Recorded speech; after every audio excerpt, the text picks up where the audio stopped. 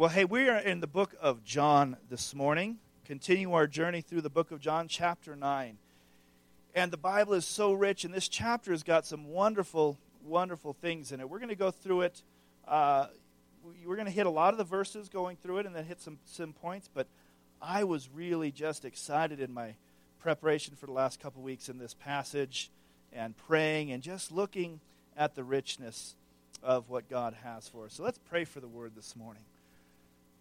God, as we get into the word, we need your anointing and your blessing upon it. Father, each of us have a different version of this Bible, God, and it's paper with some black and red ink on it. But God, you make it come alive into our hearts, and that's what we need, Father. Quicken the words, Father, as I speak them and as we hear them. Lord, let your Spirit come and speak to each of us the message that we need to hear for ourselves. Father, I pray that any messages that come, Father, that you would focus them to ourselves and not let us get lost in that thing that sometimes we do. Lord, this would be great for so-and-so. This would be great for so-and-so. But speak to us this morning as we go through this time in the Word. Encourage us, challenge us, and bless your word in Jesus' name. Amen. Amen. You know, that is something, as I prayed that, is something that happens to me, and I think we have to fight against that. We might be in church and we hear a word and we go, oh boy, I wish so-and-so was here. Well, you know, and that might be true, but I think often, you know, God knows how to get so-and-so here. So if you're here this morning, you must be here for a reason. So let's really purpose in our hearts, say, okay, Lord, what do you have to speak to me today? And I think no matter where you're at this morning, no matter where I'm at, as we've got on our billboard out in the hallway, we're all growing one step closer to Jesus. God is calling us forward. He doesn't want us to sit stagnant. He doesn't want us to grow too comfortable. But he's saying, follow me. And as we follow him, we find the depths and the richness of his love for us. And that's what we find in the Word of God. It's amazing how many times we can read the same Bible, but not just the same Bible, the same passage, even the same verse, and find a richness that comes 5, 10, 20 years into our walk with Christ that just comes and overwhelms us with maybe his love or his mercy. And that is the one amazing thing about the Bible. It's so deep, but no matter where you're at, it ministers to us. And so as we start in the book of John, chapter 9, this morning, we find Jesus about to perform one of his miracles. But remember, we talked about at the beginning of this series that it's not just a miracle, it's a sign. As Jesus is performing these things, as he's doing the miracles, they're not just miracles for miracles' sake. They're signs to show that he is the Messiah. And in this passage, one of the things that would happen is Jesus once again declares that I am the light of the world. So it was a great song that we sang this morning. Light of the world, you step down in the darkness. He is the light. This morning as we get into the Word, we want him to illuminate. You know, we want him to illuminate us and be the light. And so in verse 9, or chapter 9, verse 1, it says, now as Jesus passed by, he saw a man who was blind from birth. And his disciples asked him, saying, Rabbi, who sinned, this man or his parents, that he was born blind? So the very first thing we find in verse 1 is hopelessness. Because as Jesus passed by, he saw a man who was blind from birth. He's in a hopeless situation. He's never seen. He's sitting begging. You know, they don't have doctors. They don't have artificial eyes. They don't have cornea transplants. He's blind, and in this day and age, if you have a disability, you're pretty much done for. And so you're going to be probably relegated to sitting by and begging and asking for alms, for money. And so he's in a hopeless situation. He's been there his whole life. I don't know if, for those of you who are here, when Brian was getting ready to go down, Brian Taylor was getting ready to go down to Guatemala last year, and we heard, and Nancy also commented on this, that children who are born with a disability in countries like Guatemala, they're often literally put into a little room, and sometimes they won't even tell their neighbors that they have that child because there's such an embarrassment, and they're just not whole. They're not a real person at times. And that culture, that thing, I think, happened to a degree in this setting too. They weren't like the rest. In fact, in Jewish culture, if you had a disability, there was a thought that you probably had sinned to deserve that. Because in the Jewish culture, there was a belief that that those who were serving God and living according to his statutes were going to be blessed. And so if you weren't blessed, if you had an issue, then you were probably a sinner. So he's here in a hopeless situation, but he's not just hopeless, it's a humiliating situation for that same reason. In verse 2, when it said, his disciples asked him, saying, Rabbi, who sinned, this man or his parents, that he was born blind? Here's that assumption, the Jewish culture thinking, saying, somebody must have sinned. Somebody did something wrong because this guy's blind, and he's been blind since birth. And so they want to know which happened. So here, he's hopeless. He doesn't have any hope for his life because he's blind. He can't do much on his own. They didn't have ADA.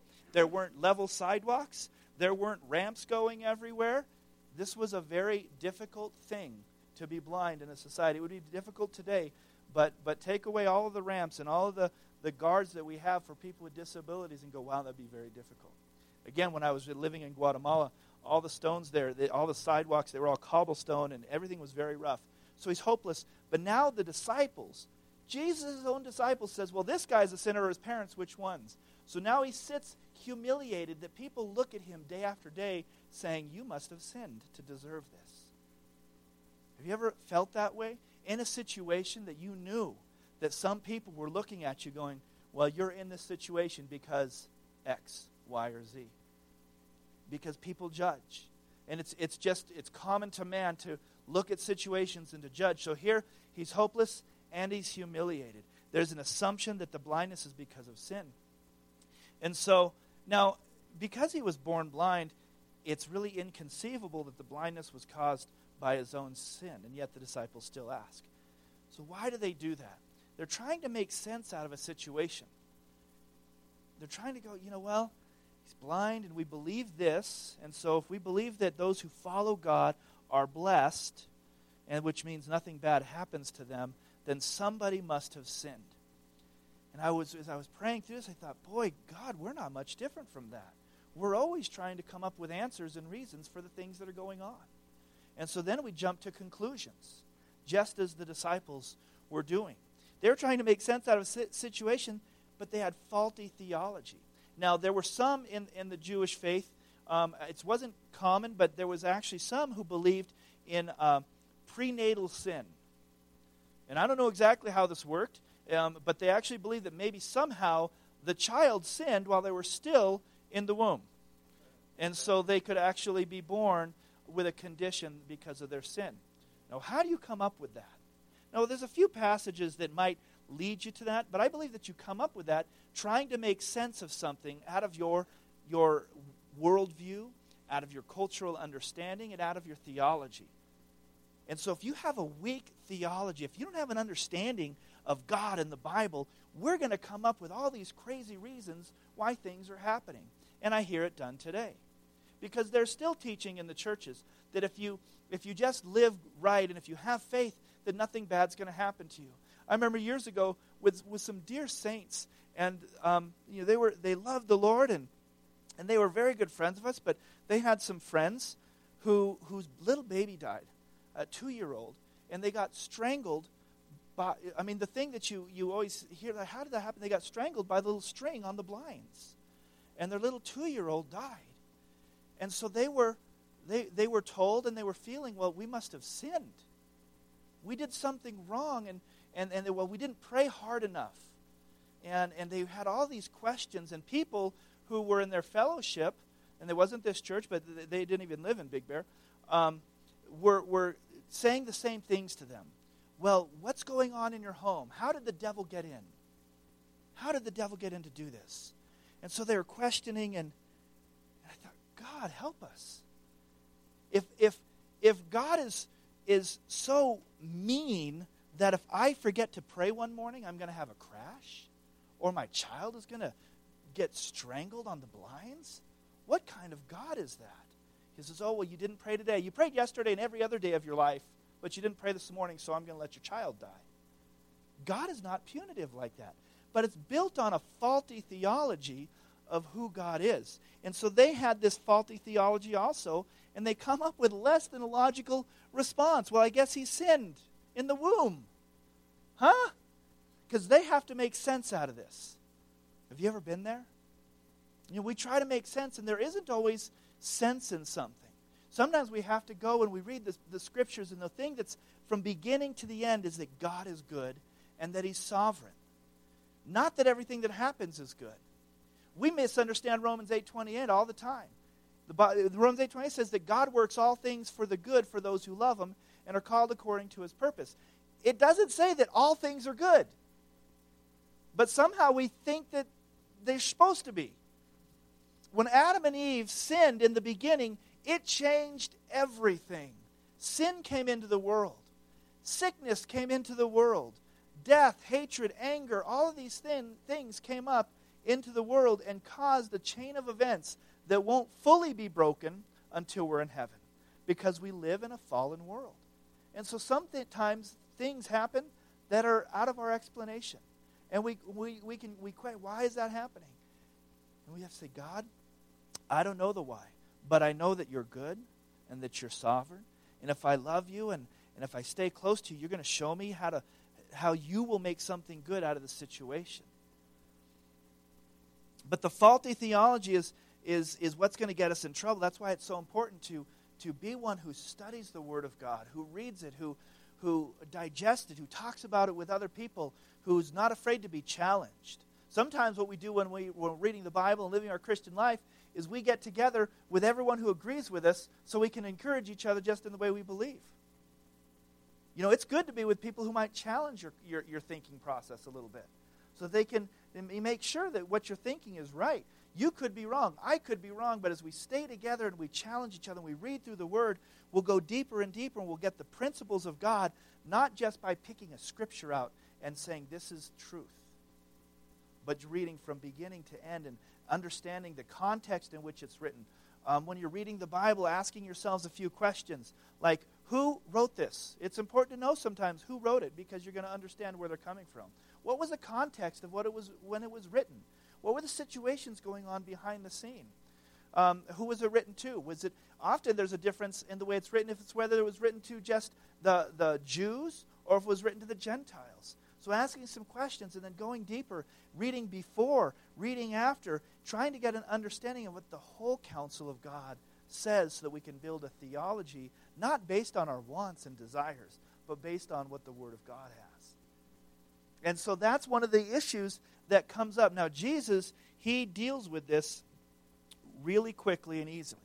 Now, in verse 3, again, if you read this, I read this the wrong way once. And I read it and went, wow, somebody could misunderstand this verse if they weren't thinking and comparing it to the other verses. Verse 3, Jesus said, neither this man nor his parents sinned. Okay, I'm going to stop right there. If you read that one way, you can say, wow, they're sin-free. They've never sinned. That's not what Jesus is saying. But he's connecting it to, they didn't sin to cause this illness. Right? But imagine if you pull this verse out, you just created sinless people by pulling one little verse out. But that's not what he's saying. What he's saying, that their sin is not the reason for the sickness. This sickness was not caused because of the parent's sin or this man's. But what does it say in verse 3? But that the works of God should be revealed in him. Wow, this is a nugget that is huge, because we understand that some of the trials that we go through, some of the tribulation that we go through, is all that the glory of God is going to be revealed. There is a greater purpose, and the things that we're going through at the time are horrendous.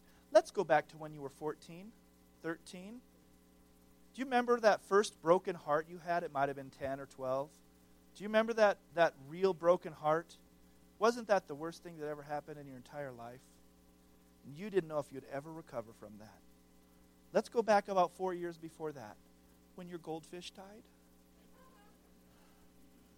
And at the time, there was nothing worse that could happen to you than your goldfish. You're laughing, but we had a burial for Zach's goldfish. His name was Lucky.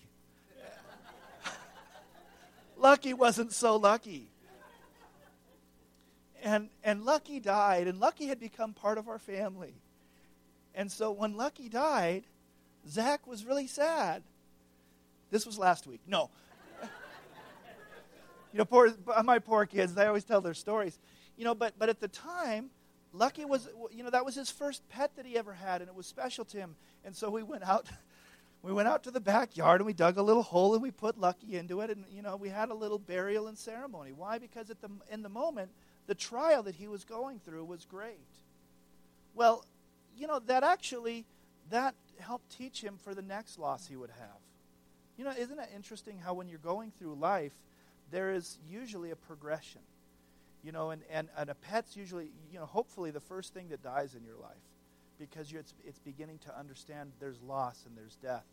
And so even those things that are maybe seem really silly, God put into our lives to prepare us for what's going to happen in the future. And as you get older, obviously, your grandparents begin to pass away, and aunts and uncles, and then your parents, and then, maybe a spouse, and then your children. And in a perfect world, we wouldn't die at all, but in a better world, children would never, ever die before their parents. But we don't live in a perfect world. But all these things that happen, in the moment that they happen, are huge. But as we get further away, we can see how God uses it, and we find healing. And so, as Jesus says that the works of God should be revealed in him, here he spent, I don't know how long of his life. We know he's old enough to be considered a man, and he's old enough to make his own. We're going to read that he gets questioned by the Pharisees that he was of age to talk for himself. So he spent however many years being blind. And yet he says, but that this happened so that the works of God could be revealed. Wow. You might be going through something that's really, really difficult. But as you press into God, as you give God the opportunity, he can do this so his glory is revealed, and you'll come out having a healing or a salvation from it, or something where God's glory is revealed, and it's difficult. Now, sometimes the reason that we are in the predicament we're in is because we did sin. And we made a foolish choice. God can still work a miracle out of that. But not everything that happens is God saying, well, I want this to happen because I want my glory. But he also allows things to happen. But that's not this case here. Verse 3. So go on in verse 4. And so in verse 4, Jesus says, I must work the works of him who sent me while it is day. The night is coming when no one can work. Jesus is saying, make the most of every opportunity. Make the most of every opportunity. This is a cry for all of us. Say, hey, there's only so much time left. And I'm questioning every day how much time that is in this life. I mean, it's just, things are getting hairy out there. Even just recently, I don't know how long it's been, but this new terrorist group, ISIS, this billion-dollar funded terrorist group who now has commercials. Are you guys following this at all? They're putting commercials out trying to recruit people. In their commercials, they're showing Americans and people from Australia who've joined this terrorist group, and they're just doing crazy things in the Middle East. It's so bad that some of the other terror groups are saying they're really bad. Wow. Things are heating up all over the place. And so we don't know, but are we making the most of every opportunity? When Jesus says that I must work the works of him who sent me while it is day, the night is coming. We don't want to be falling in the night, but this short verse right here is a encouragement and could even be a warning. Make the most of every opportunity. Do the works of him who sent you while it is still day. Don't wait around. That conversation you've been wondering about whether you should have with your brother or your sister or your best friend about Jesus? Don't wait. Make the most of every opportunity. Take advantage of those things. Look for those opportunities. I'm just going to take these off.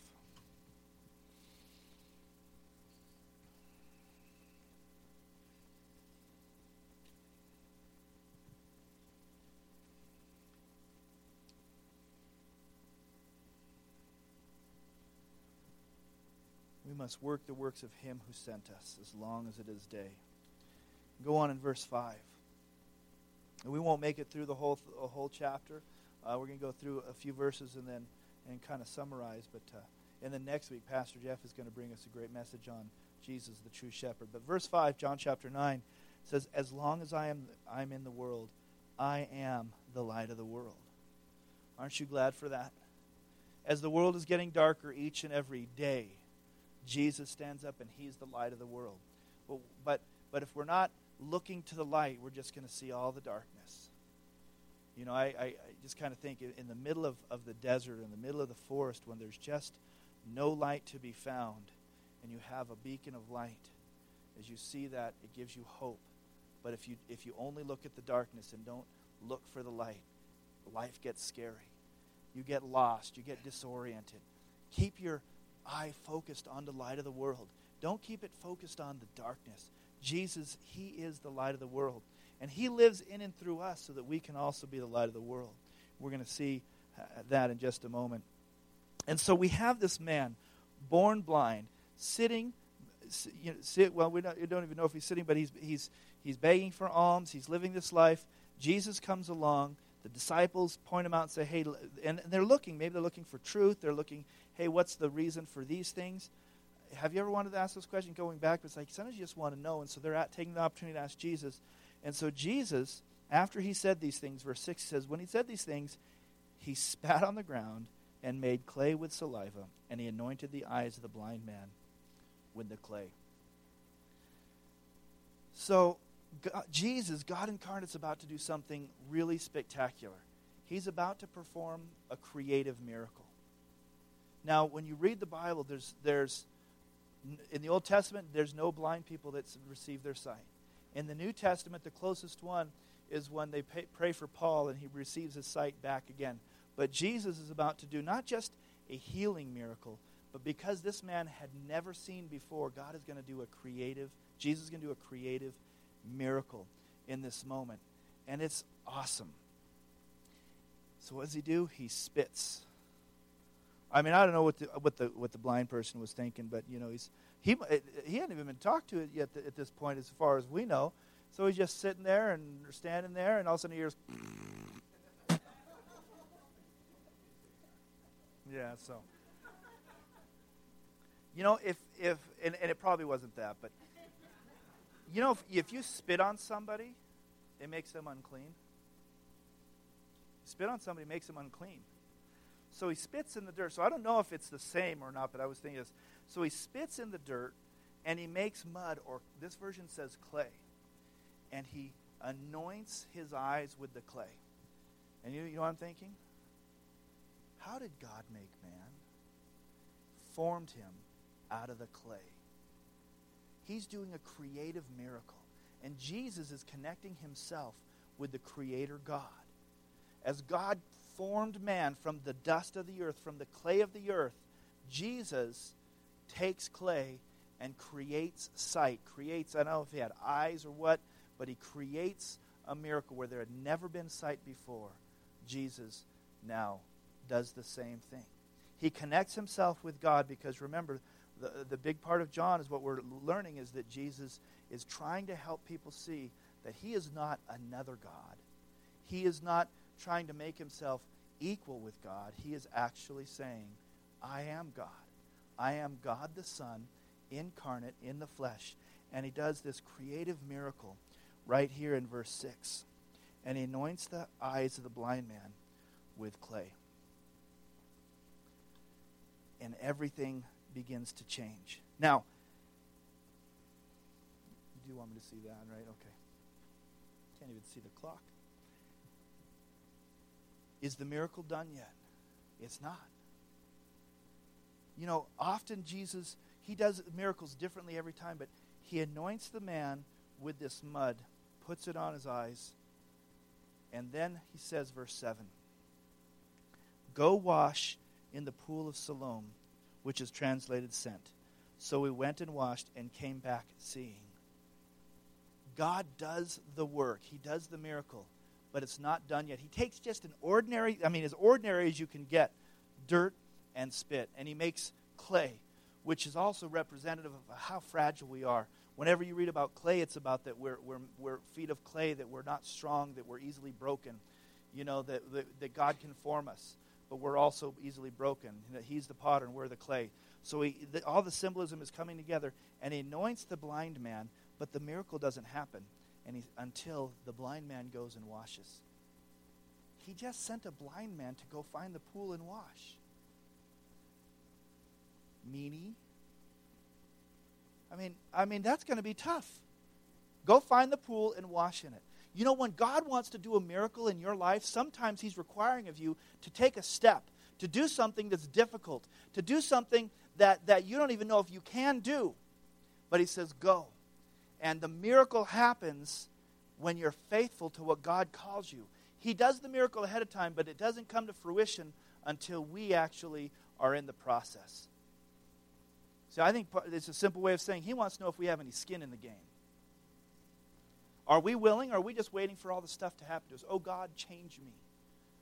Oh, God, I sit at the bar every night, and I just wish you would help me to stop drinking. Get out of the bar. Come on. You know, we don't sit back and wait for God's miracles to happen, but as he does things, sometimes he says, now I want you to do this. And so the man goes and he washes in the pool, and it says he came back seeing. It didn't say he went seeing. He came back seeing. You know, there comes a time that God's calling us, and it's going to be difficult to do that which he calls us to do. But the miracle is waiting as you're faithful. The miracle, the deliverance is waiting as you do and be faithful to whatever God is calling you. Now, this isn't a works of righteousness. That's not what this is. This is being faithful to do what God calls you to do, knowing that your miracle might be just resting in this. It's not doing something hoping that the miracle will happen. There's a difference. The man had an order. Go and wash in the pool of Siloam. And so now the miracles happened. He's seeing. And so then the neighbors, verse 8 says, the neighbors and those who previously had seen that he was blind said, is not this he who sat and begged? You know, when God does a miracle in your life, when he does a restorative or creative miracle, often the people around you going, is this the same person? Is this the guy who used to cheat and yell at all of his employees and he never paid them the right amount? Is this the girl who used to scream and yell at her kids? Is this the same person? What happened? I can't believe that this happened, that they changed. When God does a miracle, there should be a change in our life. As there was such a change, and that they didn't expect it, that they said, you know, is this really him? And then listen to what they say back and forth. It says, is this not the one who begged? And some said, this is he. And others said, he is like him. And he just looks like him. You know, some of you had such a transformation in your life that people might even have joked like that. Man, is this you? Is that Mike Kilberger? No, it just looks like him. Look at the change that happened in his life. Yeah, it couldn't be him. I knew him way back when. And it's really, it's funny to hear those stories about people, you know, that there was such a transformation. They go, my gosh, you know, it just drastic. God wants to do a drastic transformation in your life. He really wants to set you free and to do miracles. We're not just talking about physical healings, but emotional and spiritual and even mental and psychological. He wants to come and do miracles where people would actually say, I've known this guy a long time, and I can't believe this is them. God wants to do these things in our life, and he does them. Unfortunately, sometimes we go back. God does an amazing miracle, sets you free of some craziness of maybe alcohol or drug addiction, and then you go back. Let it not be so. Don't go back. God did something, and people are looking at you going, is this him? And so he said, I am he. And thus begins the beginning of his problems. I mean, he just takes a step here, and this is the beginning. You know, unfortunately, this guy was just kind of sitting there minding his own business, and then Jesus comes up and ruins his day. And you go, well, what do you mean ruins his day? Because it's about to get bad for him. Because he says, no, I'm he. I used to be blind, and now I see. And the next thing you know, the Jewish leaders are getting involved, and they're upset, which is crazy. This guy was blind. Now he can see, and all they can think of is, who did it? Was it Jesus? And they don't like Jesus. They want to kill him, and so they believe that Jesus, and I'm going to kind of summarize this next section.